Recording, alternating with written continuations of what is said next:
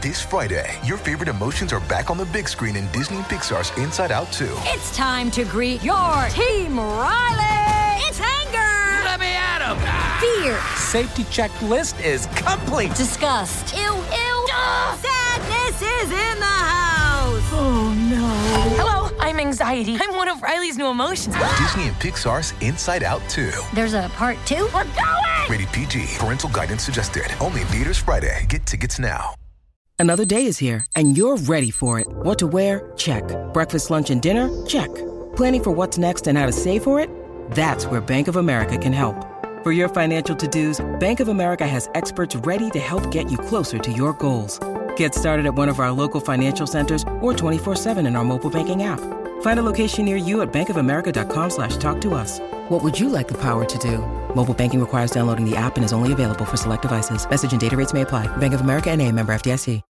When you need mealtime inspiration, it's worth shopping Kroger, where you'll find over 30,000 mouth-watering choices that excite your inner foodie. And no matter what tasty choice you make, you'll enjoy our everyday low prices, plus extra ways to save, like digital coupons worth over $600 each week. You can also save up to $1 off per gallon at the pump with fuel points. More savings and more inspiring flavors make shopping Kroger worth it every time. Kroger, fresh for everyone. Fuel restrictions apply.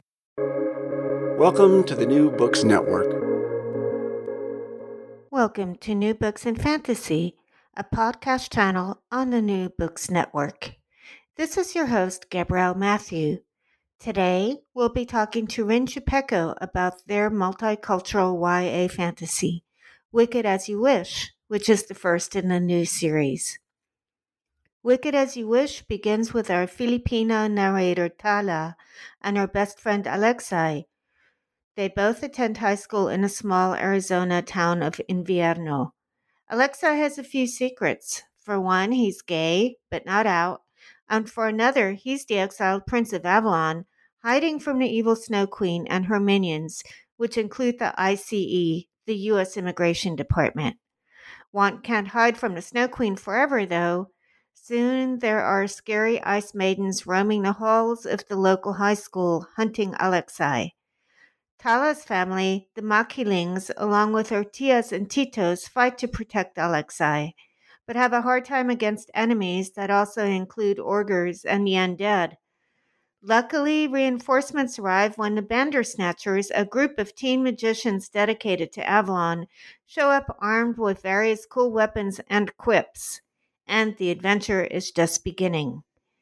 This mashup offers a mix of everyone's favorite fairy tales. Hi, I've got Rin Chupeco to talk about their new series. Wicked As You Wish is the first book in that series. Are you with us? Oh, yes. Hi. Thank you for having me. Hi, Rin and I have quite a lot of miles to cover in our phone call, but I've been able to get hold of them. So I'm going to start off with the questions. The narrator of the book, Tala, has been living in a dull Arizona town where magic doesn't work.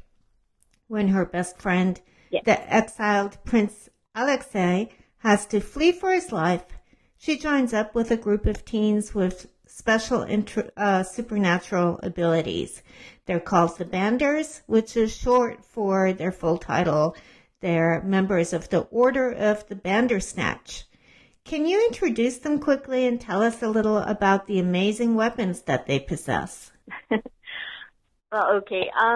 So first of all, I really wanted this sort of eclectic band of like rabble-rousers and merry men, women, and non-binaries, because I wanted to showcase the sort of people that I've met in my life, people that I love, people that I respect and that I like, and I sort of put a lot of their personalities in each and every one of them. So to start with Tala, in a book that's mainly full of magic, I wanted her to stand out. So the easiest way to stand out was to make her the anti-magic person in the group, which means she basically negates magic. And in Philippine culture, there is this sort of powerful magical object called the agimat. And that an agimat basically prevents anyone from cursing you or casting spells on you. So I sort of incorporated that idea into her powers, also as a showcase for her Filipino culture and our history as superstitious people who still believes in magic. And with Alexei, he technically doesn't have like a magic sword of his own, but he does have the Firebird, which is in itself sort of like a character of its own. And the Firebird, I've actually based more of my personality into the Firebird, who is very sassy and kind of an asshole in a lot of ways. So when people usually ask me like which character in this book is the one that's most closely like you, and I will usually say the Firebird, and I like seeing their face when I say that. And basically the Firebird is basically flame based. It's constructed of fire, and he sort of provides Alex with his defense, because for the most part he's pretty defenseless. And when the Firebird arrives, he becomes Alex. Alex tends to rely on him for his sort of magic and for his protection. And after that we have Zoe, who has this whip called the Ognios, and it basically sends out electricity through like the lash.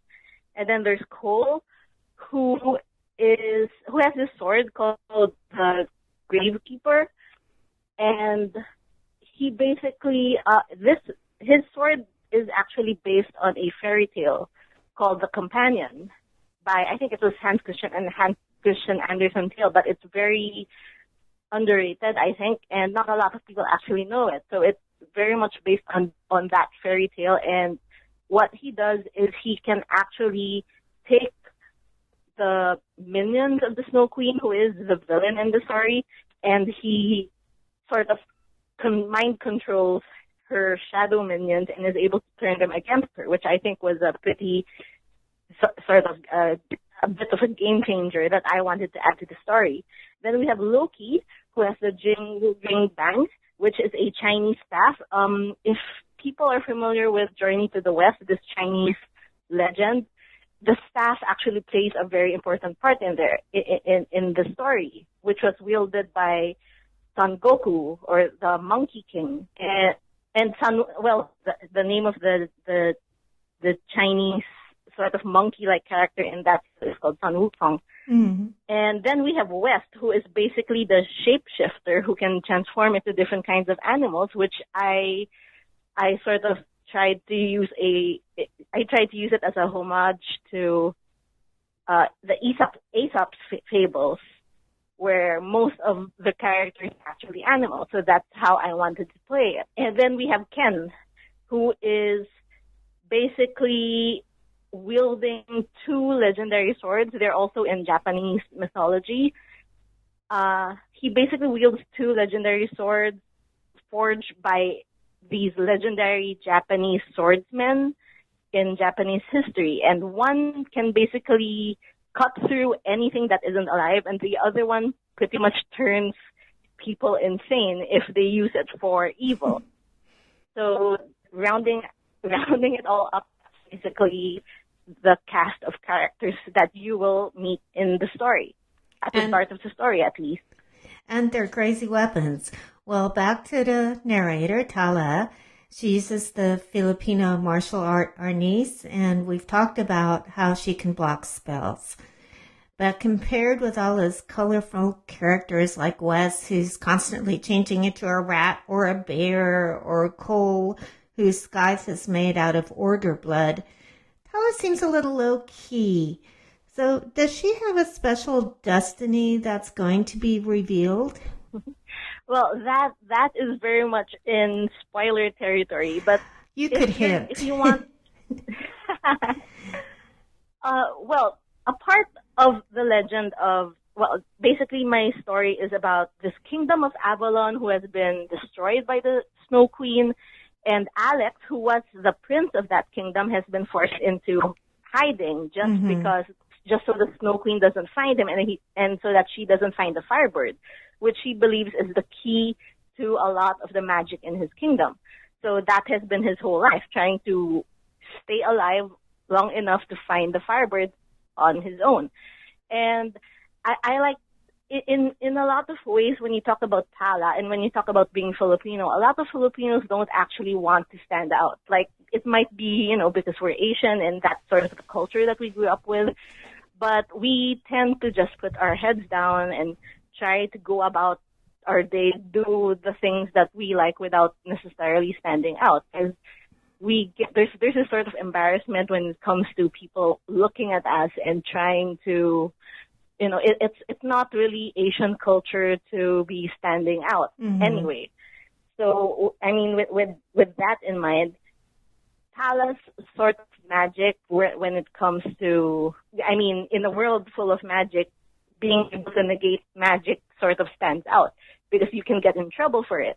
And that's what she's been trying to do. Her attitude, her whole life has been put your head down, keep out of trouble, don't tell anyone about what you can do, because if people find out what you can do, things could get worse for you.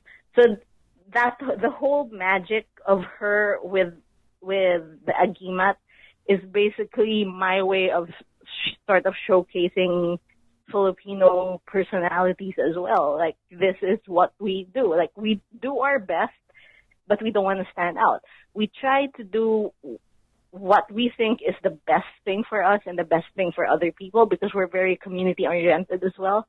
But in the end, it's not necessarily something that, we don't want to be leaders. We just want to have our own little corner of the world and live well within it. So that's her attitude, and that's how it reflects in her magic. So we talked about Tala being part of being Filipino and Filipino people being very community-minded. So there's actually not just Tala's family, but another Filipino community in the neighborhood that's dedicated to protecting Prince Alex until he can save his country of Avalon. So tell us a bit about I hope I say this right, Katipuneros and what they use to fight. How do they fight? Okay, well, here's another thing about Filipinos. Like, we are like a nation of immigrants because, in the Philippines, there's not a lot of jobs to go around, and what jobs there aren't always enough to pay the bills and support families. So we sort of became known for like going out to other countries and then working there and then sending as much money as we can back home. And in order to do that, like to be strangers in a very strange place, we got very, very good at finding other Filipinos within the community. Because once Filipinos find out, hey, you just moved here, you're living in my area, hey, come on over, we'll do our best to help you out. So that's sort of the Filipino way. It's called bayanihan. That sort of culture where you help each other rise up, like pull a fellow Filipino up the ladder with you. That's sort of a very, very cultural thing with us. And when it comes to the Katipuneros, actually, I based that on historical heroes. In Filipino history, there is this revolutionary group called the Katipuneros, and they were actually the ones who first rose and tried to push back against the Spaniards who were colonizing the Philippines for close to over 300 years. And then after them, the American forces who came over here and tried to do the same. And that was sort of resistance I had in mind when I was trying to come up with a group of Filipinos who were also trying to be the modern resistance. And Katipuneros were the first thing that I thought about, who very, very closely aligns with, Lola Urduja and her band of merry men and women. And they share the same goals as those historical figures. So I thought, why not, do homage to them and name them Katipuneros as well.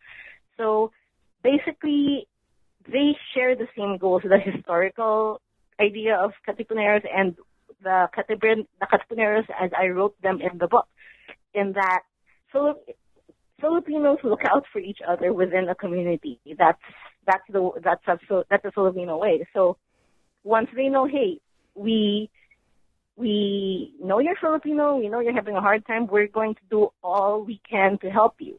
And it doesn't always just apply to Filipinos. Like, if we consider you a friend, we welcome you to the fold, you're like an honorary Filipino, and that's exactly what they did with Alex. So, they sort of took him under his wing, and they're like, okay, we're going to feed you, we're going to mother you, we're going to protect you, and you're going to be the family that you never had. And again, that's a very Filipino thing to do. So the Katipuneros, they're the tios and titos. They seem elderly. They fight with fans, by the way, for those of you who are wondering. And so we've got people who are presumably rather old, and then we've got very young people, and they're the ones taking the most active roles.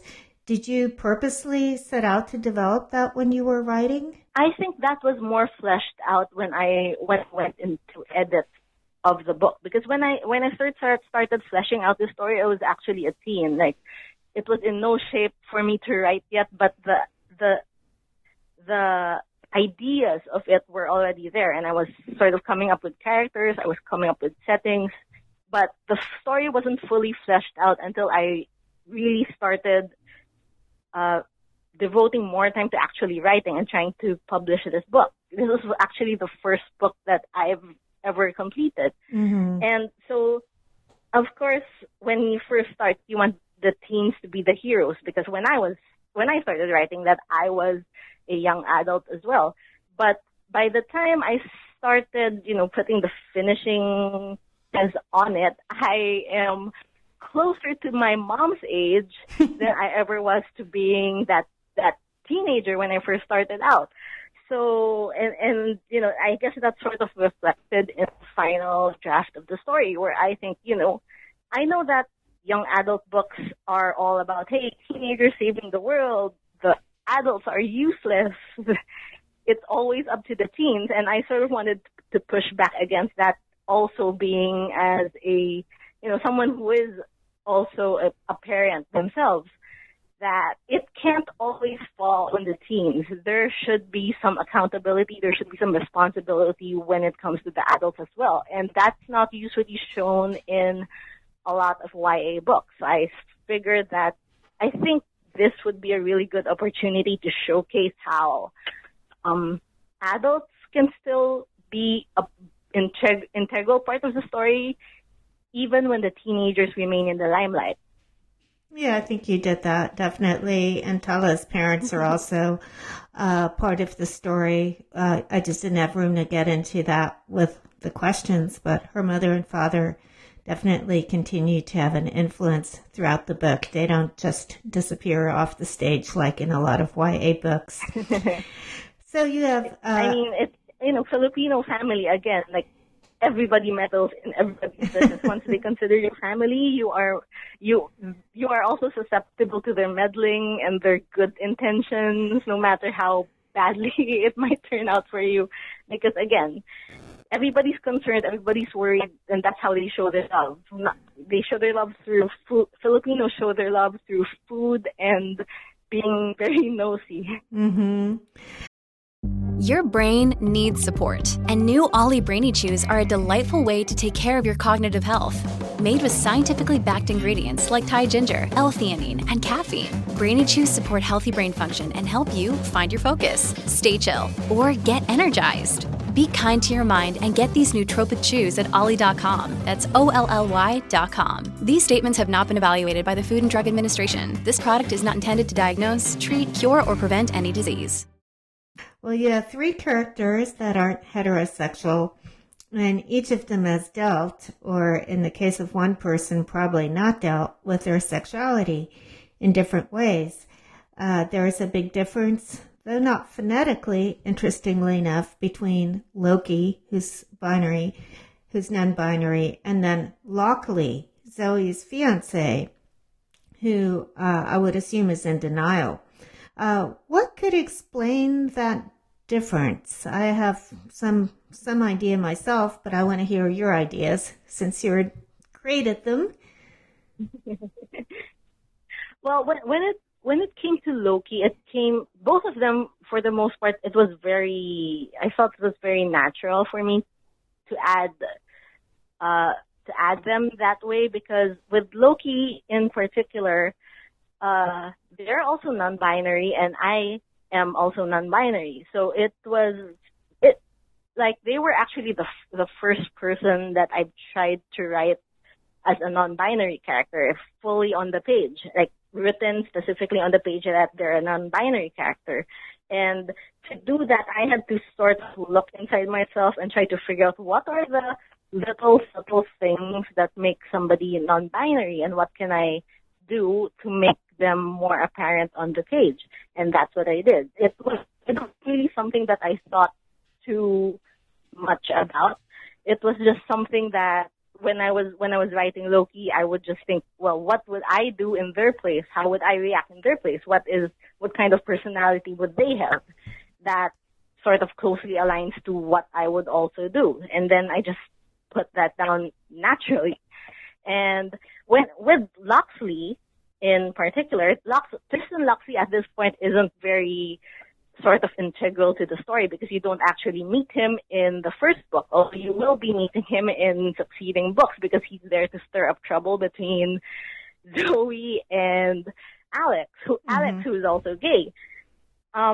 With Tristan Locksley, actually, there's this sort of hint that he's not actually out yet, and so that was sort of that was the thing that I used in my own personal life as well. Like this fear of coming out and not really sure how they would be treated once they are out in public. Like in the Philippines, like I said, we're a big community, we're very happy, but we're not always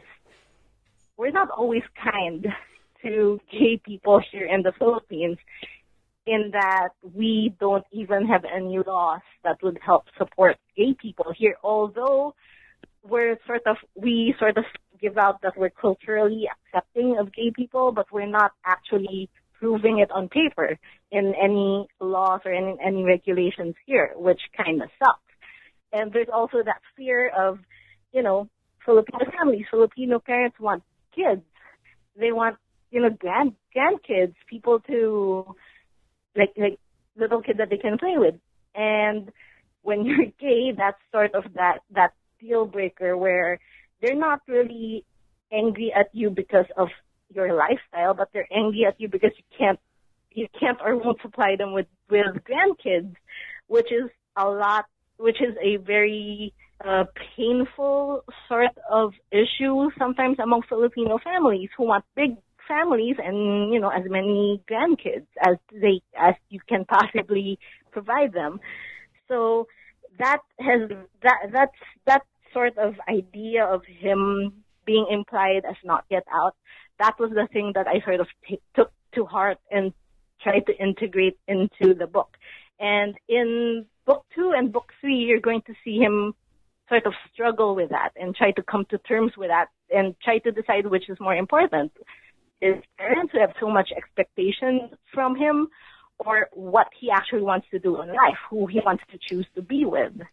And yeah, it's an issue I feel very closely for.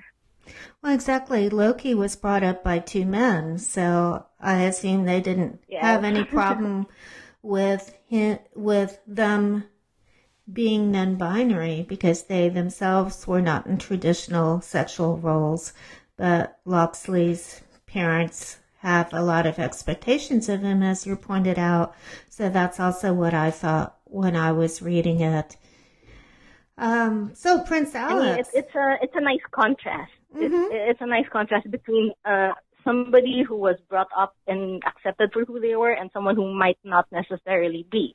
Exactly, and Loki might not enjoy the same thing. Yes, Loki always speaks very lovingly of his fathers, and they seem to have taught him many things, many practical skills as well. So Prince Alex, he is grumpy, maybe because he's missing Locksley, and sometimes he's very haughty.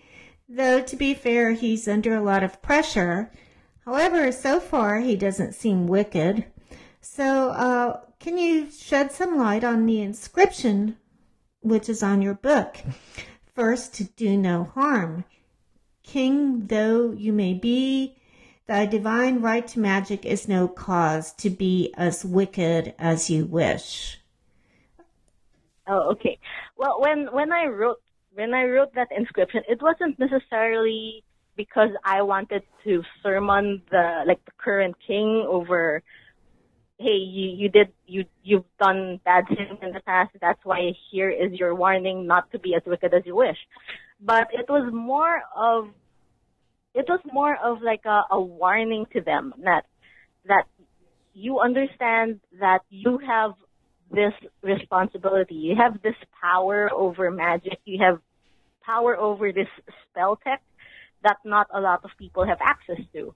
And you've seen for yourself what it can do to the world. Like in Alex's case, it destroyed his kingdom because the Snow Queen was responsible for the actual destruction of the kingdom.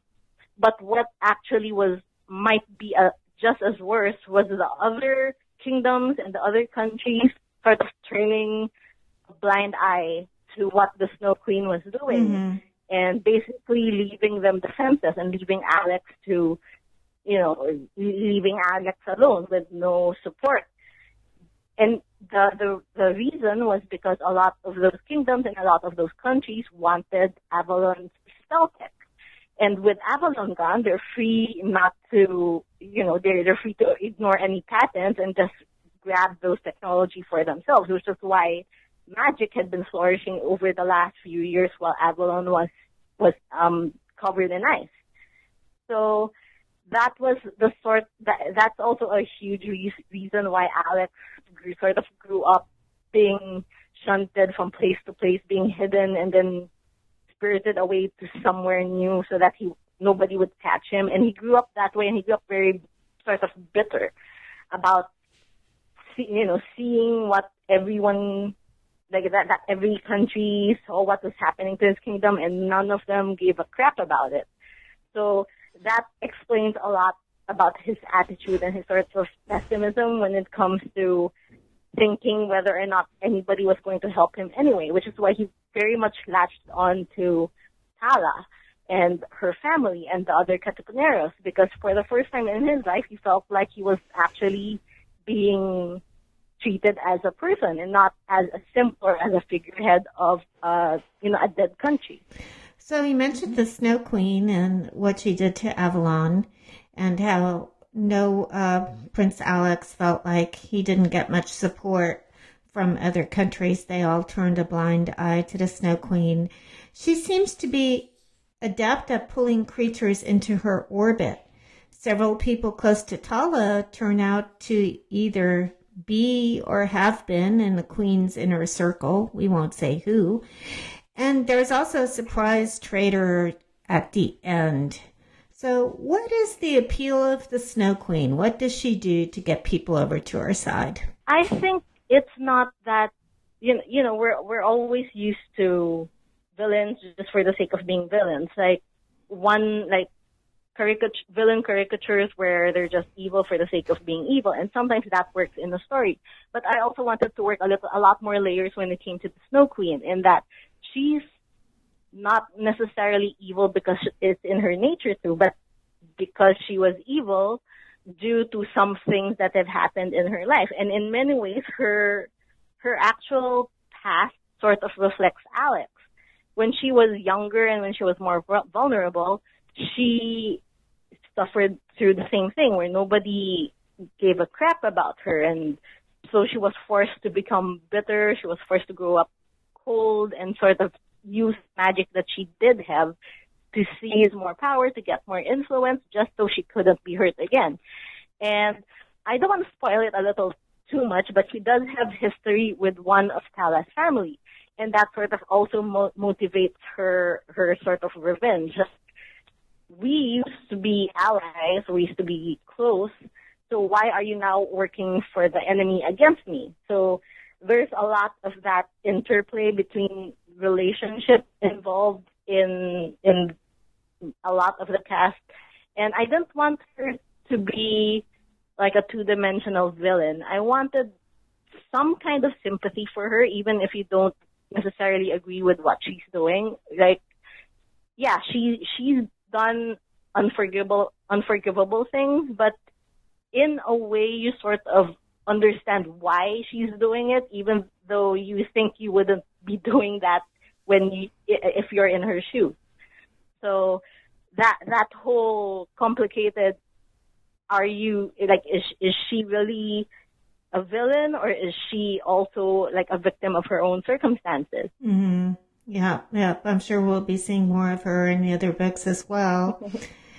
So your novel, you talked about different things that inspired you, like the history of the Philippines and the Katipuneras.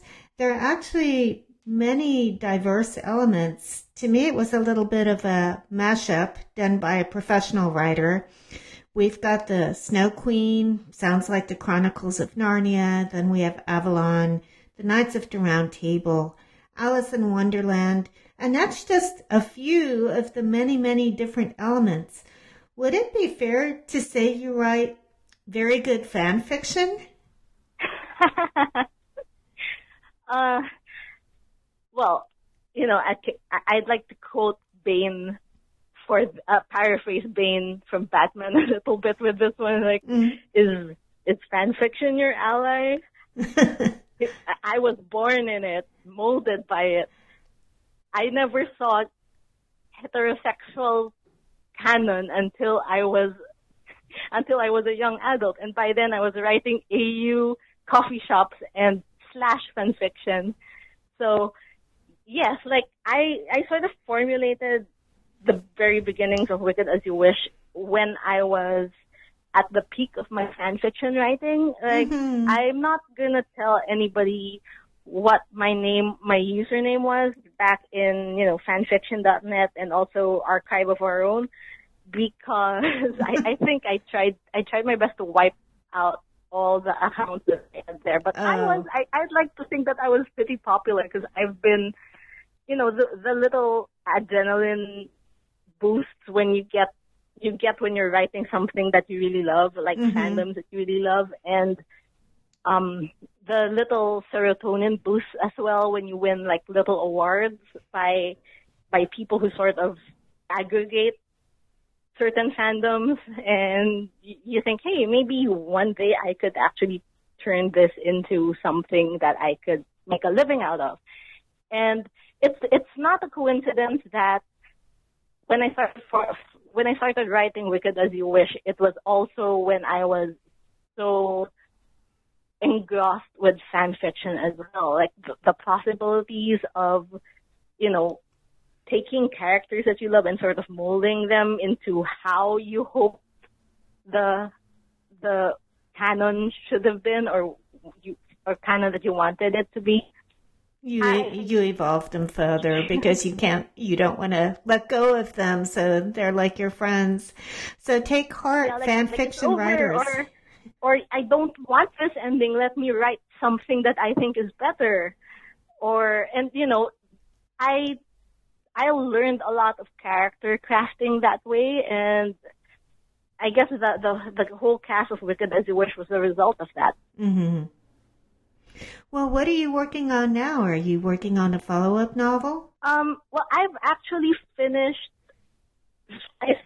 a draft of Wicked As You Wish 3, which is the final book in the series. Oh, okay. Wicked As You Wish 2 has already been turned over to my editor, and, bearing a few more edits, but a little bit more proofreading, it should be ready by next year. I think the target date was May 2022.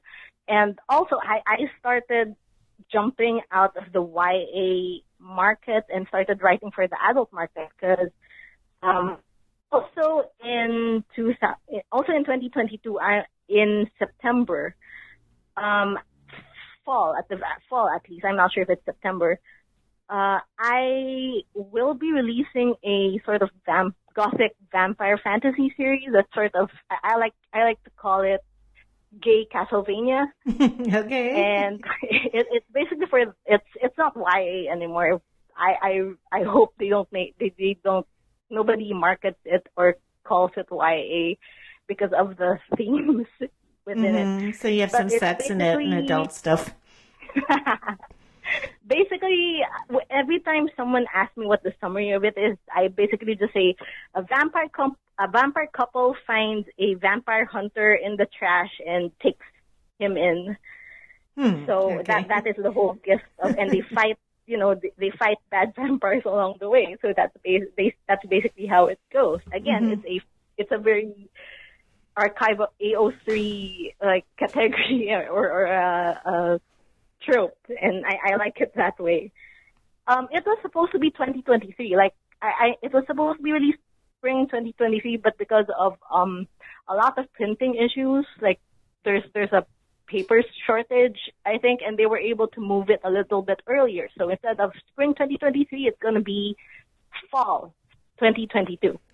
Well, how do people keep up with you to find out your new releases and just what you're up to otherwise and your thoughts on things? What's the best way to find you? I actually have like a contact form on my webpage, and I always encourage people to, if you have any questions about publishing or writing in general, because I know I'm a bit of an oddball, being like living in the Philippines and for some reason being able to be published in the United States. And a lot of people have questions who are, not necessarily American citizens as well, but wanted to know how I was able to do that. I get a lot of emails every day about that. So I have a contact form in my webpage, but otherwise I am on Instagram and I am on TikTok. And so your webpage I have a Facebook page.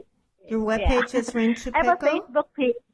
Yes, rinchupeco.com. Okay. And I have, I think I have a Facebook page, but a friend is actually running it because I don't have a Facebook account of my own. But if you have any questions there, feel free to ask, and she'll like port them over my way. Okay, so you guys heard Rin. They're happy to help you in the Filipino tradition of taking someone else up along the way. But don't write them 100 questions, just one or two. So thanks so much for taking time out for us today. Thank you so much for inviting me. Oh, you're quite welcome. Thanks for listening to me today on the New Books Network in Fantasy. I've been talking to Rin Chupeco about their new novel, Wicked as You Wish. Join me in January when I interview Malaysian author Su Lin Tan about her debut novel, Daughter of the Moon Goddess, which was inspired by Asian mythology. I'm your host, Gabrielle Matthew. You can also follow me on Twitter to get updates about new podcasts and more, @GabrielleAuthor.